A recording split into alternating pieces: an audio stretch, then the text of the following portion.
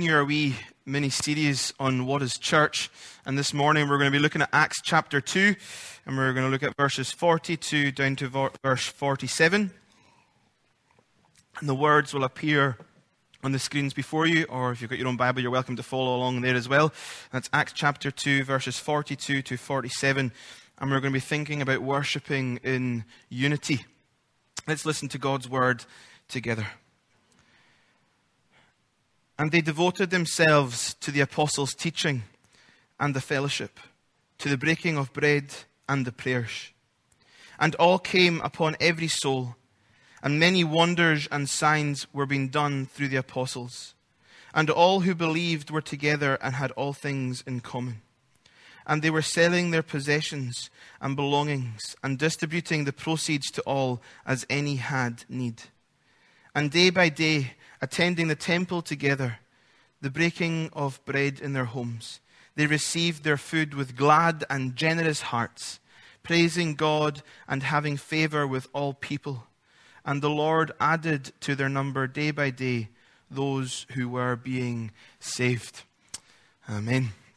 Amen. We thought last week about the Lord's house being a house of prayer. This morning we're going to think about what it means to worship in unity, and actually how the church, as we thought last week, it isn't meant to be a place where kind of exploitation happens, as we saw in the temple courts, but actually it's a place where the Lord desires it to be prayer for all peoples, for all nations. That actually it's meant to be a spiritual place. There's meant to be a place of prayer, but also worship. And as we think about prayer and worship, I want us this morning to think about actually how it's not just about us gathering by ourselves as individuals and singing some songs ourselves and praying some prayers by ourselves, but actually at the heart of worship and prayer, the Lord wants us to be a united people. To be a united people. Last Sunday, I mentioned a wee quote that kind of sparked my desire to look at what the church is when Helen Kerr quoted, I think it was Paul Mallard, about don't miscall the church.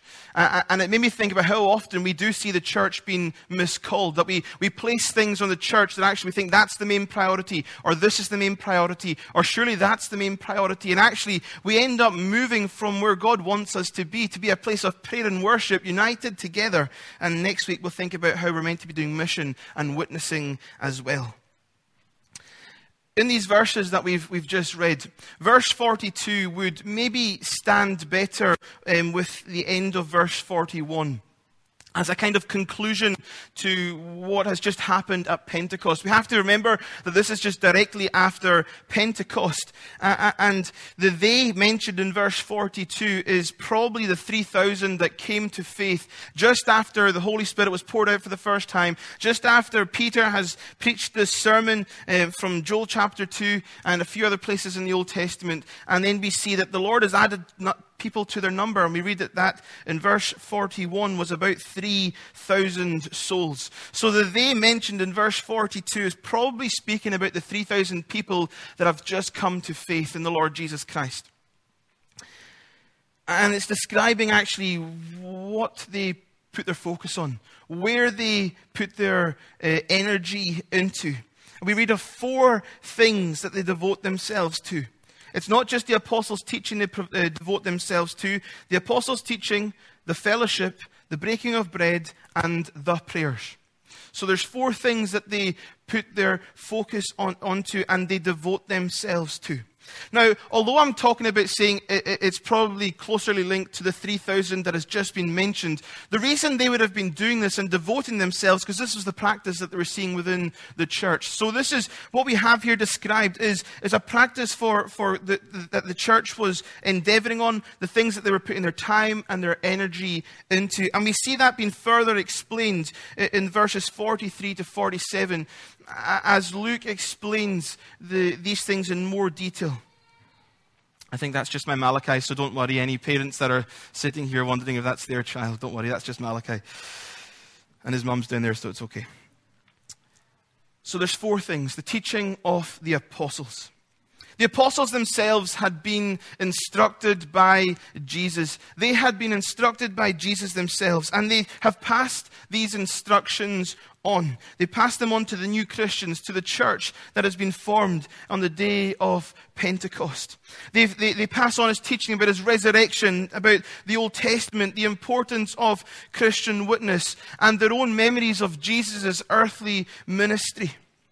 And in the church, I love how Luke starts here with the first thing that he says to devote themselves to is the teaching of the apostles. In the church, this has to be our starting point. The Lord's word, the gospel, has to be the thing that we stand on first and foremost and ground ourselves in. Because if they started with the other things, they could go skew-woof, they could get distracted, they could go in the wrong direction. But they're grounded in the teaching of the apostles, which then allows them to stand firm in the faith, in the fellowship, in the prayers, and in the breaking of bread. It has to be what guides us, the Lord's word. It has to be what shapes us. The word of God is our foundation that we stand upon. It is what we live off every single day. Not bread, but every word that proceeds from the mouth of God. So the teaching of the apostles, they devote themselves to, but also to the fellowship. The Greek word used here is a word that has in its basic meaning communion or a close relationship. And I think sometimes what we think of, when we see a word like the fellowship used in Scripture, we take what we're experiencing today and then we put the meaning into the word like fellowship. In some ways, we aren't really united this morning. You're all sitting very separate. You've all got masks on. I don't even know if you're smiling at me or not. I can tell by your eyes, don't worry. In some ways, it feels very bizarre to think about the fellowship when this is what we're living through just now, this experience that we're going through. But when the word fellowship is used here, the word that is used is like the closest relationship possible. And this is one of the aspects I want us as a church to grow in over the next year. That actually, as we grow in our love for Jesus, that by default we grow in our love for one another. That we grow in our love for one another. That we see a community being cultivated here greater than anything we've ever seen in the past. That actually as a fellowship we're so closely linked, we're so close as our relationship. That we share in life together. And that's what we see Luke goes on and he explains. He shows us the practical outworkings of this. This isn't the same as just meeting in the same place. But Luke will show us how radical biblical fellowship is. And if we are to be committed to Jesus, we have to be committed to his bride. If we say we love Jesus, we have to love one another. The two cannot be separate because Jesus loved us so much that he gave himself for us. They've also devoted themselves to the breaking of bread. There's a wee bit of debate here about what the breaking of bread is. Again, we often put what we experience and put that straight into the passage, and automatically we're probably thinking about communion or the Lord's Supper. There's a wee bit of debate about whether that's what is being spoken about here or not. It might be referencing that the believers just ate together. We see kind of evidence for that later on. I think it's in verse 46 when they're talking about just breaking bread in their own homes. But whether it's the Lord's Supper they're celebrating or whether it's just that they're eating together, the point is this, that actually they were so closely did life together that every day they did these things. They met together in each other's homes. That's why I'm such a big advocate for house groups and Bible studies in people's homes, because it changes the dynamic of what we're doing. You begin to see actually that the things that people enjoy. You get to see what kind of cushions they have on a couch. You can tell a lot about somebody's cushions on their couch. We've just got 3 yellow cushions and a duck cushion now in our house because Malachi wanted a duck cushion. So you can tell something about our family when you see that. It breaks down the walls of we just meet in this place. We do life together. We want to be together as church. Strive to do fellowship with one another. Break bread together. And then we read about the prayers as well. Now, the fact that in the text that we see the article, the, before prayers, makes us think that this isn't just about they gathered for, a little prayer meeting in their own homes, but probably points towards the structured prayers that happened within Judaism at the time, that they actually gathered together in the temple for this. And we'll think about that later on in our sermon. So that's what the new believers devoted themselves to.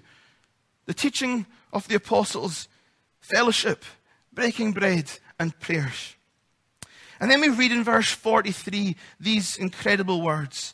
And awe came upon every soul, and many wonders and signs were being done through the apostles.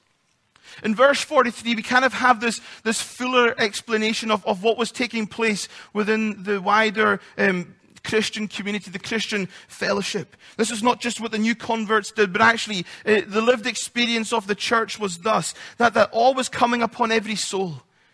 That actually they were seeing many signs and wonders being done through the apostles. I love that we read in verse 43 that awe came upon every soul. And the every soul is not just talking about the church here. This is not just talking about those that were saved. But actually awe started to come over the souls, even in those that hadn't been anywhere near the Christian fellowship, because of the experience of what they were seeing take place in the life of the early church. The way that the believers were conducting themselves, the way that they were carrying themselves, the things that they were saying, the things that they were doing, the way they loved one another, the way they gathered together. Then actually this caused awe, or like a godly fear would be another way to translate that. A godly fear began to fall upon every soul. Not just in the church, but every soul. Even those who were not saved, even those who were not part of the worshiping community, were being impacted by what God was doing in and through His church. We have to stop hiding our light under a bushel.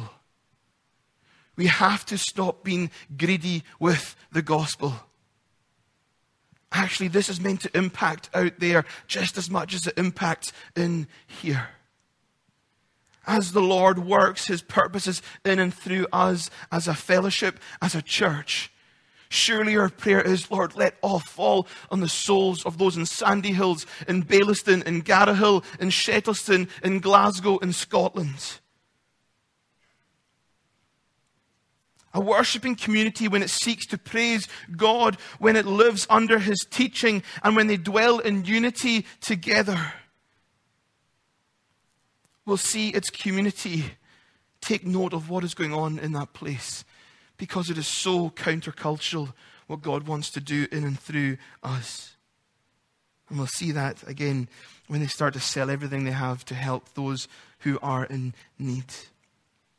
We have to remember that we are part of a spiritual realm. Our battle is not against flesh and blood, Scripture tells us, but against every principality and power. We have to remember that we're part of a spiritual realm. We have to believe that as we gather to worship in here, that the strongholds of Satan out there begin to shake. Because the gospel is preached. Because God's people gather to pray. Because God's people worship Him and lift His name high. That as we gather upon His word and sit under His word, as we praise Him, as we pray to Him, we have to believe that what we're doing in here begins to impact what is taking place out there. The strongholds of Satan are beginning to fear because what God is doing within His people in Sandy Hills.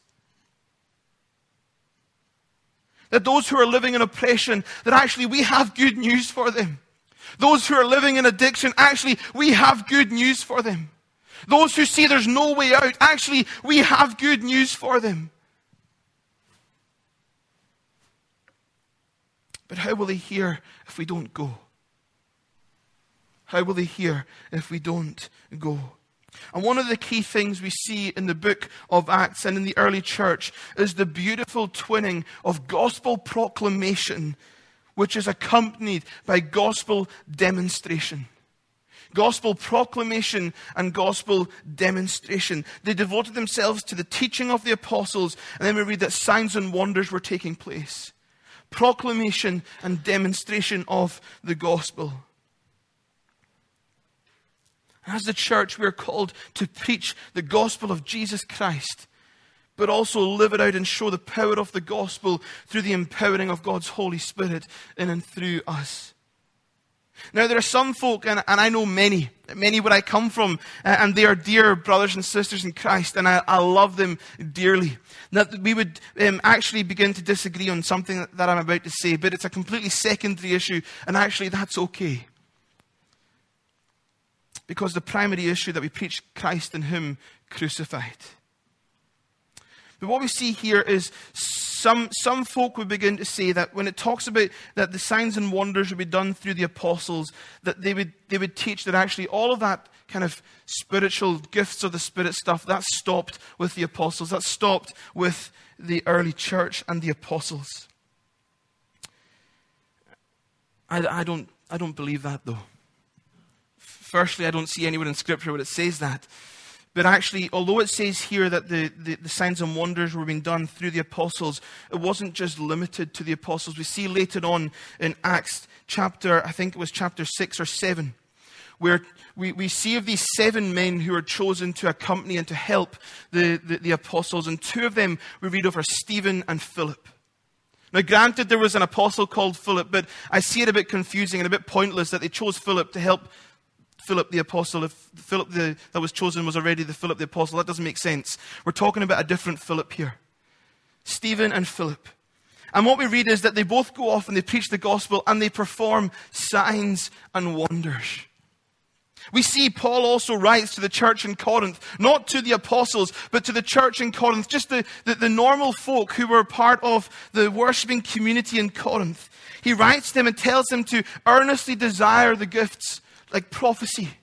He tells them to earnestly desire the gifts of prophecy and to speak in tongues. To use the gifts that God has given His church for the glory of God. These were not just gifts that were given for the ministry of the apostles, but this was just ordinary men and women being empowered by God's Holy Spirit to do God's mission, God's work, and God's ways for God's glory. It's why we pray for miracles to happen. It's why we pray for the sick people to get better. Even when it naturally doesn't seem possible for us, we trust in a God who is all-powerful.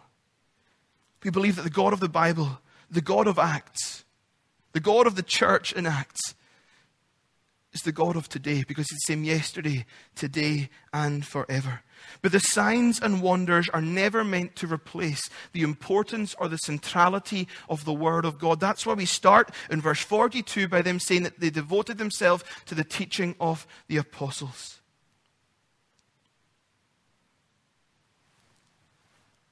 They had a demonstration of the gospel and a demonstration of God's power. We do not go after signs and wonders. Our pursuit is Jesus. It is Him we seek, it is Him we preach, and it's His name we pray in. But we pray, Lord, would you show people out there your power through signs and wonders? And it would accompany our telling of the gospel as we tell people who are in need about Jesus. Let us begin to preach the gospel, the Word of God, which is our foundation, louder than ever before, telling people about the amazing grace of the Lord Jesus Christ. But as we do so, let us pray even more boldly for God to move in power in ways we've never seen, for signs and wonders to take place, so that our community are filled with a sense of awe. Who is that God they worship in Sandy Hills Parish Church? He is the creator of the universe. He is the King of Kings and Lord of Lords. And He loves you. Let me tell you about Him. And isn't it just beautiful to see the unity present in verse 44? And all who believed were together and had all things in common. This sense of unity that is present within Acts chapter 2 is beautiful. Friends, if you're in Christ this morning, what unites us far outweighs what may bring separation between us. If you love Jesus and preach him crucified, if you preach a gospel of grace that is ours through faith, when we repent of our sins and stand upon God's word, why would we let stylistic preferences or secondary issues come between us and what God wants to do in this place? We see two images present of the unity that has been described in verse 44. They were together. And had all things in common. Together depicts the image of them gathering, but it's more than just a gathering of people. There's a real sense of unity, because unity isn't about location or how closely you're sitting beside someone this morning. Thankfully, that is the case. Unity is the posture of your heart towards others. How is your heart postured this morning to your brothers and sisters in Christ? Our unity isn't found in what we like, but who we love, Jesus. They had all things in common. This all starts with devoting themselves to the teaching of the apostles. We should never, ever downplay the importance of vision. Because without vision, we read in Scripture, the people perish. But it didn't stop with belief. Their belief influenced their practices. We read in verse 45 that they were selling their possessions and belongings and distributing the proceeds to all as any had need. How radical is that? How radical is that unity? It's radical, yeah, but it's biblical. So why are we so surprised by it? That was the extent of how much they loved each other. That when they saw someone in need, if they had cars, I'll go and sell my car, I can walk. This person needs something. Imagine if the church was known for that today. Sadly, we're often known for what we disagree on, rather than what we stand for and what we believe in. And more importantly, who we believe in. We see generosity that is so incredibly beautiful, that comes from this place of love for one another in the church in Acts. And these, two verses are going to appear on your screen from the Romans chapter 12. This is what they say. Often when we think about the gifts of the Spirit, we automatically think of Corinthians. But Paul says this in Romans chapter 12. Having gifts that differ according to the grace given to us, let us use them. If prophecy, in proportion to our faith. If service, in our serving. The one who teaches in his teaching. The one who exhorts in his exhortation. The one who contributes in generosity. The one who leads with zeal. The one who does acts of mercy with cheerfulness. These are also gifts of the Spirit that are given through grace to each one of us. And as I was preparing, the two that the Lord laid in my heart was generosity and encouragement. Exhortation here is another translation you can use, encouragement. That actually we in Sandy Hills are known for being an encouraging people, but also just a biblically generous people. That we don't hoard and hold on to the things that we have, but actually as we see people in need, that we just give sacrificially. Because we should be living in mirror of the cross of Calvary, for what Jesus has done for us, who poured everything out for us, who didn't see equality with God something to be grasped, but humbled himself to the position of a servant. He came to serve and not be served. Let us mirror our Savior. Let us be encouragers. When we see someone who's down, and I know it happens, and I know I'm kind of preaching to the choir here. When we see someone down, pick up the phone. How are you doing? You're on my heart. When we see someone in need, just giving to them as we see fit, as the Lord leads us. Let us be a generous people and a people who encourage, and a people who want to see the gifts of the Spirit, both from Romans and Corinthians, flow through our congregation. The journey of unity begins in submission to the Lordship of Jesus Christ. When we realize and we remember that He is the King and the head of the church, we begin to take seriously His teaching. Do you believe in God or do you believe God? Because there's a difference. If you believe in Him, you can sometimes just continue doing what you do. But if you believe Him, in every area of your life, you submit to His authority and want to live how He intends for us to live. And that's what we see the church in Acts doing here. They're just living out the teaching from Luke chapter 12 that Jesus gave them. That if you see someone who's in need, sell your possessions, Jesus said, and they are just following the commands of Jesus Christ and His teaching. They don't sell everything. Don't worry, I'm not asking you to go home and put everything you own on eBay. That's not what they do. They do it as they see people in need, as they are led by God's Spirit. But it helps when the gift of generosity is present. And we see that in verse 46 with their generous hearts. Without generous hearts, this doesn't happen.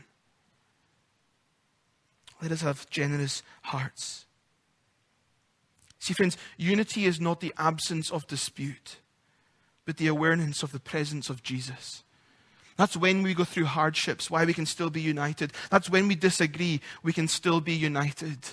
Because we keep the main thing, Jesus. That's why when we walk through the valley, that we can fear no evil. That's when we go through hardships, which will happen, we'll disagree on stuff. That's why we can still be united. Because it's not the absence of dispute that brings unity, but the awareness of the presence of Jesus. And just in closing, we read in verse 47, they praised God and having favor with all people, and the Lord added to their number day by day those who were being saved.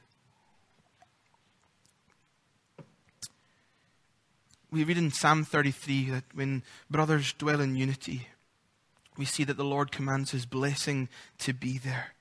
And we see God's blessing upon His church in Acts chapter 2.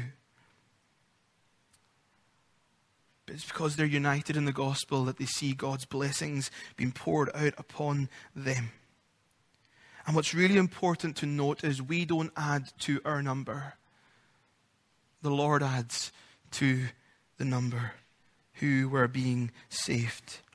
That doesn't neglect us of responsibility, though, to be striving for unity, to be working together as partners in the gospel, praying, praising Him, telling people about Jesus. But ultimately, it's Him who adds to the number. And we see this outward focus, and we're going to think more about this next week as we think about mission in the church. They continue to go to the temple. We read in verse 46. And that's why I said about the prayers is more like a structured set time when they prayed. They went to the temples because they knew the crowds would be there. And actually their Christian influence begins to impact where people are. As a church, let us continue to be a people who worship together in unity, knowing that we are loved by Almighty God. That there is no one in God's kingdom more loved than you are. But there's also no one who's loved any less than you either. The same price was paid for each one of us, the shedding of the blood of Jesus Christ. We cannot keep this to ourselves. We cannot keep it for ourselves. We need to bear witness to the one we worship. Is that not what we see happen? And the Lord added to their number daily. Is that not what we want to see happen in Sandy Hills? Do we not want the lost to be found? Do we not want the blind to see? The lost coming to Jesus. We spoke with the boys and girls, causing a party to happen in heaven as people are found by the gospel of Jesus Christ. And Luke shows us what this being found is like. It's those who are being saved. This is the process of becoming a Christian. We need to be saved, redeemed by Jesus. The problem is still the same. Sin. The solution is still the same. And His name is Jesus. Let us pray. Gracious Lord, we thank You for Your gospel. And Lord, we pray that as a body here and as a witness and as ambassadors for the gospel in Jesus Christ in Sandy Hills and in the East End of Glasgow, Father, we pray that You would help us to be united in the gospel, to worship You in spirit and in truth, that we would be united in worshiping, that actually we would be so focused on Jesus, that we turn our eyes upon You, Jesus, and look full in Your wonderful face. Help us to love one another well, not just in word, but also in deed. Help us to be encouragers. Help us to be generous. Help us to praise you. Help us to lift your name high. Help us to tell people about Jesus. And Lord, we ask, would you add to our number? Not for our sake, but for yours. Not for our glory, but for yours. We want to see people transformed by the gospel of Jesus Christ because we believe it is good news. Jesus, we thank you that you loved us so much, that you didn't leave us where we were, but you left the 99 to come and find us, that one lost sheep. And Lord, we pray that in this new season we enter into, that Sandy Hills Parish Church and what goes on here would give heaven a reason to celebrate.